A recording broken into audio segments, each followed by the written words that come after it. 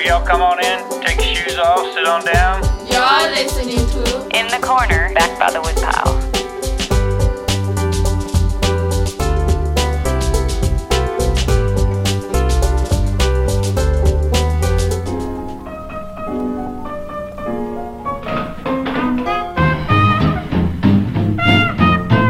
I'm Spun Counter Guy. Thanks for stopping by. On this podcast, I talk with Phil Oldham, a vintage jazz music lover and collector. We met at the International Association of Jazz Record Collectors Convention, an event in which he is involved and is held in Indianapolis, Indiana. We went off into a side room to chat all good things dusty and scratchy. I started off by asking him the basic question of how he got into jazz music. I ended up getting quite a bit of a shock.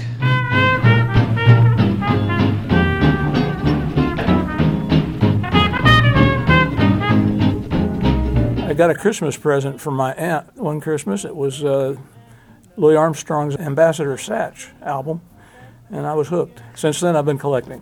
Now, where are you from originally? Southern Indiana. Okay. Which town? Boonville.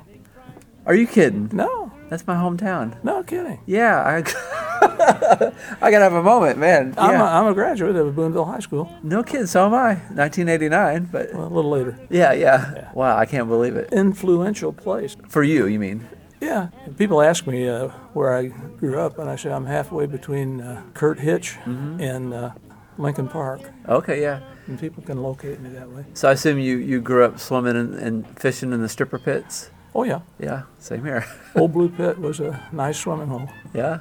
Long Pit was our favorite one. Yeah. But they've since filled it in. Back home again in Indiana, and it seems that I can see. I was married in 1958 when I was a student at Rose Polytechnic Institute. It's well known for where Bix and Tram joined Goldcat back in, 24, somewhere back in there.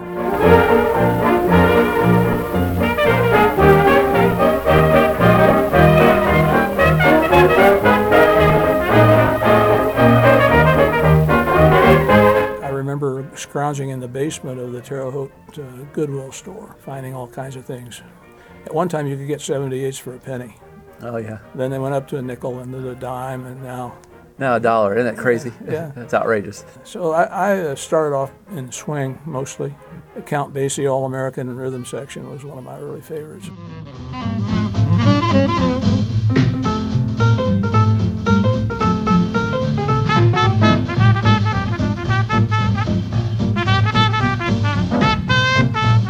I still tend to specialize in Bix and the small groups, the Chicago bands.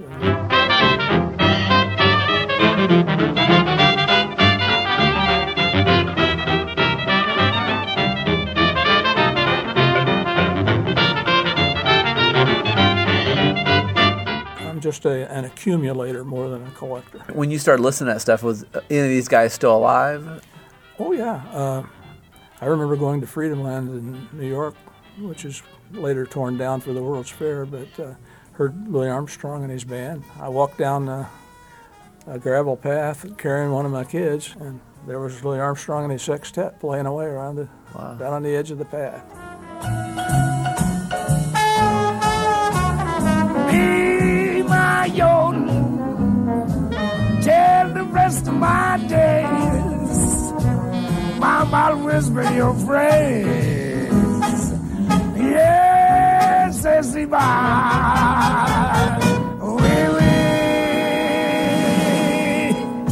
Did you get to know any of these guys personally? Not then. Later on, I knew Bill Rank. He was in Cincinnati, and I called in Cincinnati a couple of weeks of a month, and so once in a while we get together.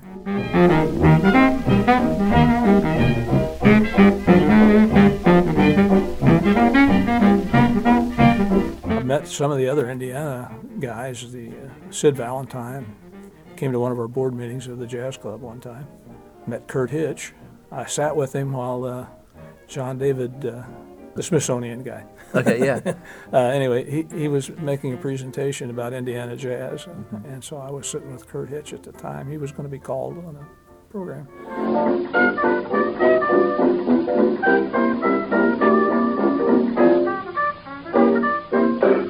about some of the interesting stuff you have. Oh, let's see. I found a Louis Armstrong Fletcher Henderson once. It was in E condition. That was a high point. And Where did you find that at? it was in a mall antique show.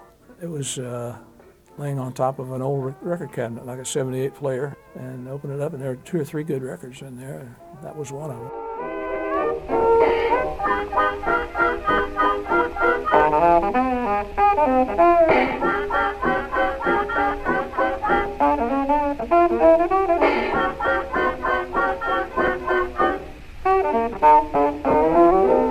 I saw one of the records I got later on. It went for $600 on an auction list. Wow.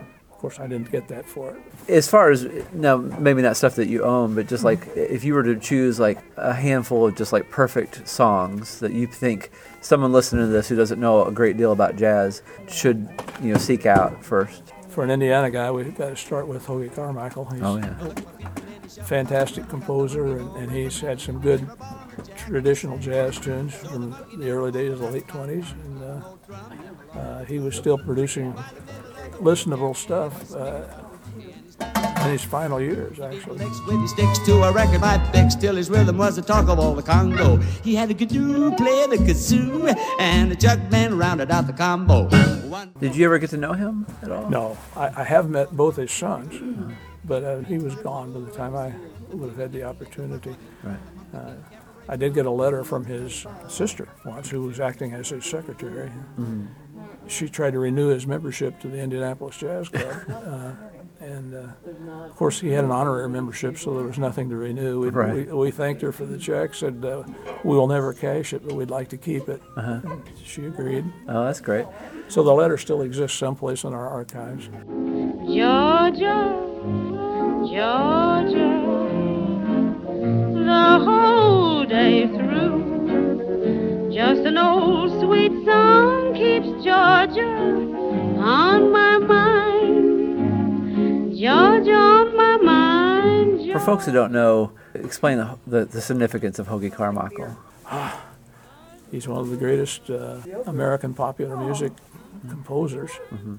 He was an orchestra leader and just a very, very significant guy. He was an actor as well. Mm-hmm. Correct me if I was wrong, but they say one of the reasons he became one of the first big pop songwriters in the United States was the fact that where he lived, was it in Bloomington? Yeah. That was the crossroads of America, literally, where all these bands of different genres, whether it be jazz or country or swing or whatever, would come through there. And he grew up singing. And his mother was a theater pianist, so he took lessons from her and apparently did fairly well. Yeah, I would say so. And so he's known for some great songs like Stardust, right? And, Lazy River. Blue skies up above, everyone's in love. Up the lazy river, how happy we can be. Up the lazy river with me. My Old Rocking Chair. Old rocking chair's got me, son. Rocking chair got you, father.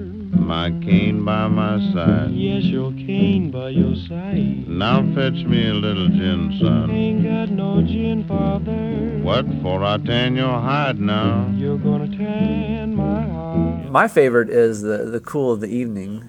Yeah, that's the one he won the Emmy for. Oh, really? Or the Oscar. Oscar. Oscar, I guess it was, yeah. In the cool, cool, cool of the evening, tell 'em I'll be there. In the cool, cool, cool of the evening, you better save a chair. If folks go on YouTube, they can see Hoagy playing piano. A very young Dorothy Dandridge is the dancer. Oh, is that right? She was unknown at the time, I think. Lazy bones, sleeping in the shade. Now tell me, how you expect to get your cornmeal made? You never get your cornmeal made. Sleeping in the evening shade. Years ago, I did an obituary for him, and he had his funeral at IU, or in Bloomington, actually. And I made a listing of some of the songs, and it just went on forever. One of the favorites, being a Hoosier, is I can't get Indiana off my mind. And people outside of the state have never heard it.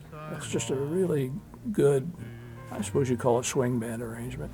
Back in Indiana, I will find all the folks so dear to me. Duncan Sheik. Now, some people and the young people might get him confused with there is actually a pop singer named Duncan Sheik, but this is a with a K. Yes, this is different Duncan Sheik. He was a photographer known for photographing a lot of the great jazz artists. Also an author. He did a book on Fats Waller and one on Indiana jazz. Right. And he did another one too. 12 Lives in Jazz. Yes, yeah. Which featured his photography. But more importantly, he started the organization that you're a part of. The Indianapolis Jazz Club. Yes, he was one of the 16 or so founding members, but I think he was the primary one. Right, the driving force. Yeah. Art Hodes, the pianist out of Chicago, was giving a concert at IU Med Center in the auditorium. And Duncan and some friends of his made arrangements with Hodes to announce the formation of the club from the stage. And then they had brought blank cards for people to fill out, and from that they developed their original membership list and board of directors. This was in 1956, and it grew at one time from those original 16 people up to over 1,000 members. Right. It may have been one of the largest jazz clubs that to ever have happened here in the United States. What are some of the highlights for you over the years? Okay. I remember I lived in Ohio for a short time, and I drove back to Indianapolis because the jazz club was bringing in Gene Krupa and his orchestra from Chicago. We knew it was a pickup band, and with Jerry Fuller on clarinet. And I drove in, and we found out that Krupa was not going to be there. He was apparently too ill to participate, but he sent a substitute, and he sent Bobby Hackett. Okay. And Teddy Wilson was already in the band, and then Jerry Fuller, who's an accomplished clarinetist. So we had sort of a ghost Benny Goodman sextet without planning, but it was a great concert.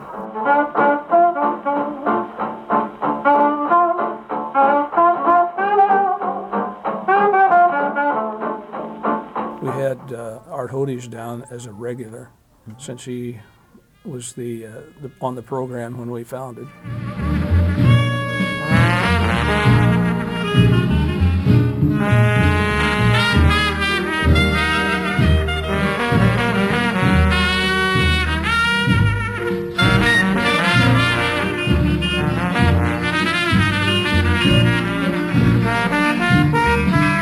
We had the Hot Three with Kenny DeVerne, Bob Wilbur.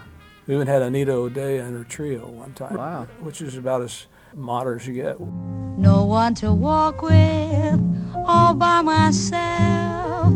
No one to talk with, I'm happy on the shelf. Ain't misbehaving, saving all my love for you. Well, we had Eddie Higgins out of Chicago. And on one concert for one set, Wes Montgomery sat in with him. And No kidding. That album is available. Okay. It was just released this summer, I think. Wow. From a concert tape.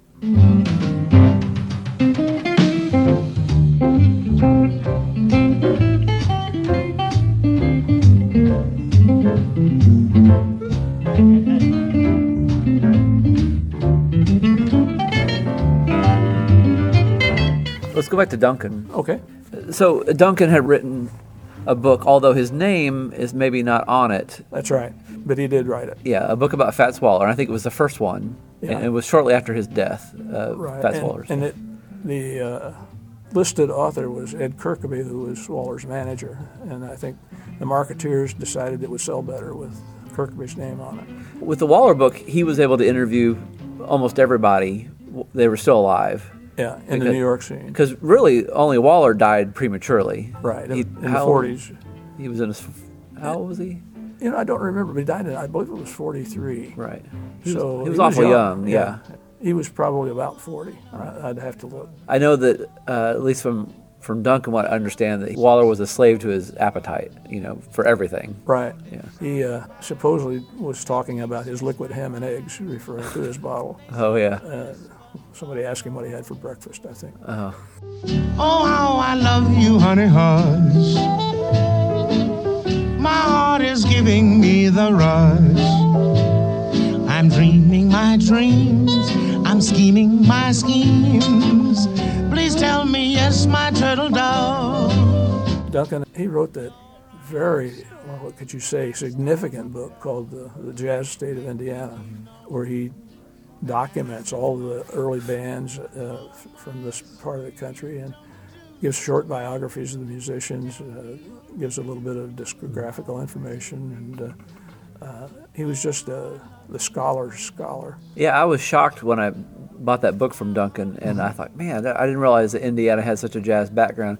I always knew about, Hoagie Carmichael, of course, and the Gennett records, and it made me think. I was like, I wonder if every state in the union has this much jazz. Quite a few of them do, but it's not well documented anymore. Jazz is sort of out of fashion unless you're talking bebop, which is what the schools teach as jazz. To me, bebop is as much jazz as bossa nova is jazz. Right. Yeah. And that is the limit of my interest, but I'm a genuine old crock, and I can get away with it. Okay.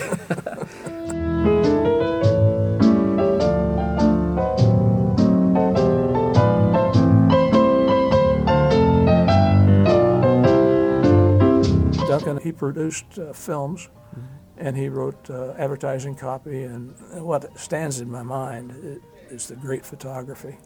He didn't just snap a picture. He waited until he could see some meaning in it and then took it. And he came out with much memorable stuff. Who are some of the artists that he captured? Oh, Basie, Dizzy Gillespie, Armstrong, Jack Teagarden. The Newport Jazz Festival was held in Indiana for 2 years, if you'll remember, back in the 60s, I think. And he was there for the first one. And he has some very personal photographs of Dizzy Gillespie and I don't know, some of the other artists frolicking in the pool. He had another photo of Louis Armstrong with a do-rag on after a concert, just resting. He has so many photos that have become well-known, just sort of stock photo. Right. And it's tough to single out a single one, right, because he started, he and his wife were table photographers in New York City. And they would go around to the nightclubs and take photos of the table, and you paid a fee, and they would develop the photos and send it back to you. So I remember he said that one of the first venues was Stuyvesant Casino, and I believe 39, I think. He was very young. He had an Argus, was it C3, very early camera, and that's what got him hooked on photography. And he wasn't just a jazz photographer, He actually, when he was on active duty in the military, he was at Bikini Atoll taking photographs for the Army. Right, with the nuclear bombs, yeah. And so he was involved with that. I know that he had a collection of World War II aircraft nose art photographs that people didn't know he was involved with. He was interested in a lot of things. And he also played jazz, too. Yeah, especially was the piano.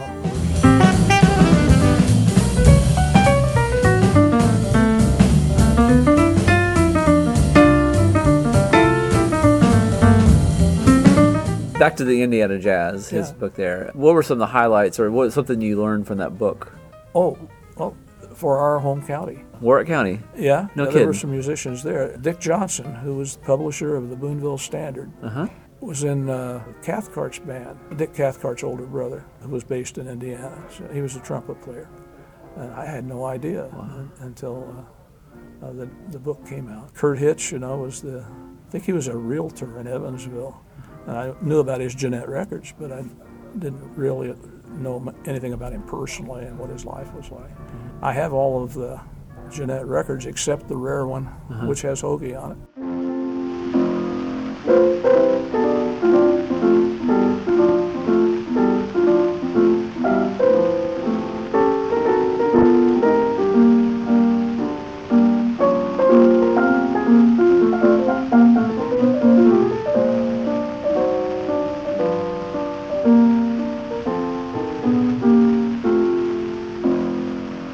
We'll talk about Jeanette Records, if you don't mind, for folks who don't know the significance of that recording studio.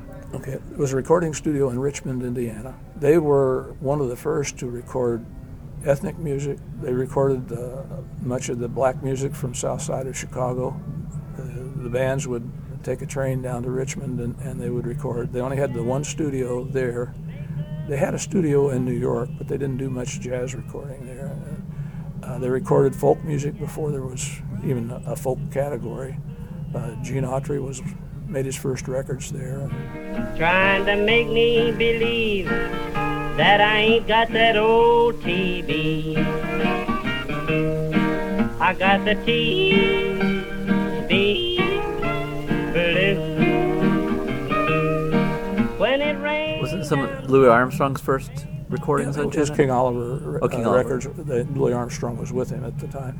They also recorded the Ku Klux Klan, if I remember correctly. They recorded everybody. Yeah, and the same week, the Klan made some records and King Oliver's band made some records in the same studio. Wow. So basically, you could get custom recordings there too. If you had the money and brought your band in, they would schedule studio time and record for you. There's some perfectly horrible amateur recordings that would be bad to listen to. In fact, the recording engineer noted it on one of the recording cards. It was a really bad female soprano singing with her husband accompanying her on the piano. And the engineer's note out in the margin was the worst I've ever heard. Now, they would just get an acetate, right? Jeanette label wouldn't put their sticker on something like that, would they? Well, they had a personal label. Oh, okay. And there are 2 or 3 varieties. In fact, you could choose apparently what label design you wanted to have on your record. Oh, I see. And you could buy one and record and then order 200 copies or whatever you could afford. And they would do it. Mr. All of a sudden the name is gone, but they only had one recording engineer. Occasionally Harry Jeanette, I understand, would record as an engineer if the other guy was out doing something else. Jeanette had a series of exercise records. They recorded the American Indian music for the first time, and apparently no other company had ever done that. Jeanette was trying to compete with the big people by having stuff that the big guys weren't interested in. They also seemed to be colorblind. Yeah. You know, the black bands recorded there very early. Yeah, that was good. Also recorded the Klan because the Klan could pay its bills. In fact, there's a rumor that they canceled them out because of slow payment. Really? And they went to a company in Chicago. The Klan did? Yeah. Okay. So it was a very significant recording company that is not too well known in Indiana, but they do have a Walk of Fame, place where you can go in and actually buy. Star Jeanette Foundation has released some of the old 78 recordings on CD. You can buy those on their website. Did the company go under? In the Depression, it folded, yeah. Okay. Now, it was Star Piano Company was the parent, and they had a piano factory in the valley there in Richmond. Then they got this idea of adding a recording studio. Again, they came out with some very significant records. They recorded Joey Earl Morton.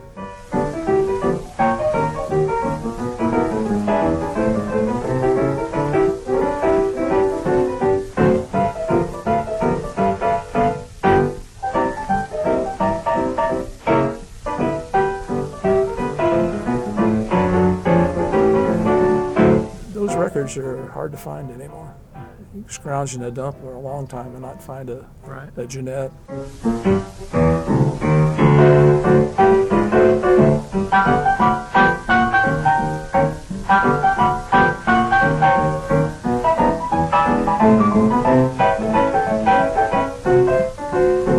I remember one of the younger guys that's kind of carrying the torch that comes is Andy Shum. Yeah. Talk about him for a minute, if you don't mind. Okay, well, I met him for the first time about 5 or 6 years ago when he came to one of our bashes, or Midwestern regional meetings, if you prefer the formal title. Man, was I surprised. Tom Pletcher had been sort of the Bix interpreter at that time. And Tom was here for our midwinter meeting a few years ago. And at the same meeting, Andy came and played. Tom made some suitable remarks about, I'm passing the torch, or words to that effect.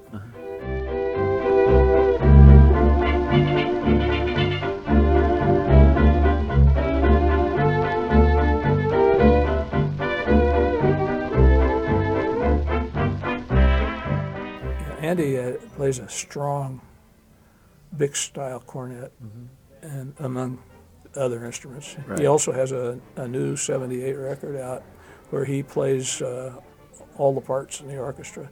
Now, where does a guy get a 78 pressed up at this point? You know, I don't know. You better ask. Better ask him.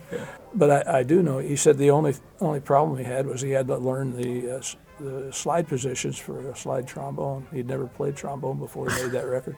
Wow.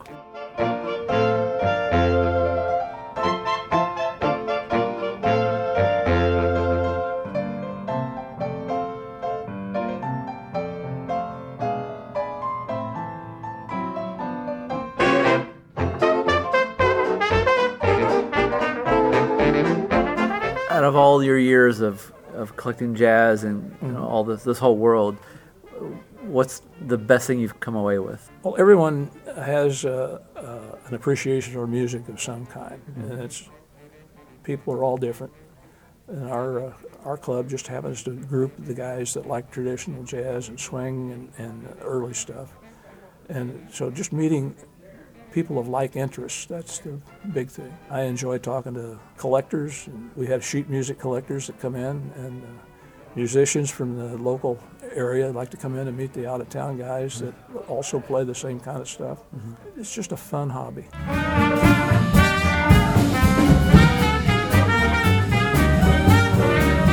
Is there a holy grail amongst records that you don't have that you would love to have?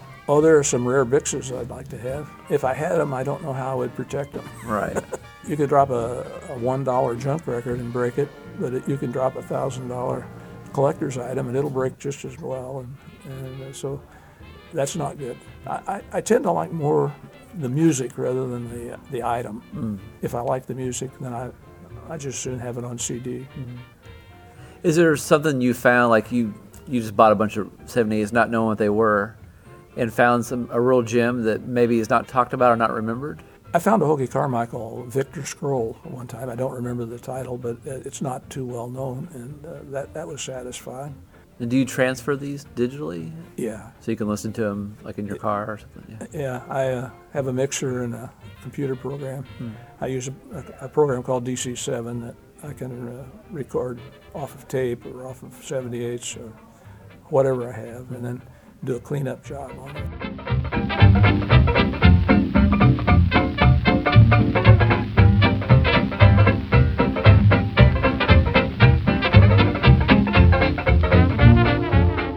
If folks are interested in the organization, how can they get involved? Well, the easiest way is to get on my email address, PhilOldham02 at AT&T.net. They ask about it, I'll be happy to give them information. It's a fun group. They show films, Yeah. a lot of times obscure things, stuff that's not on the internet, some of it is. They have a listening party where everyone brings their 78s and takes turns playing their favorite records. Right. There's a jam session. Yeah. And then there's stuff you can buy. People are wheeling and dealing. Yeah.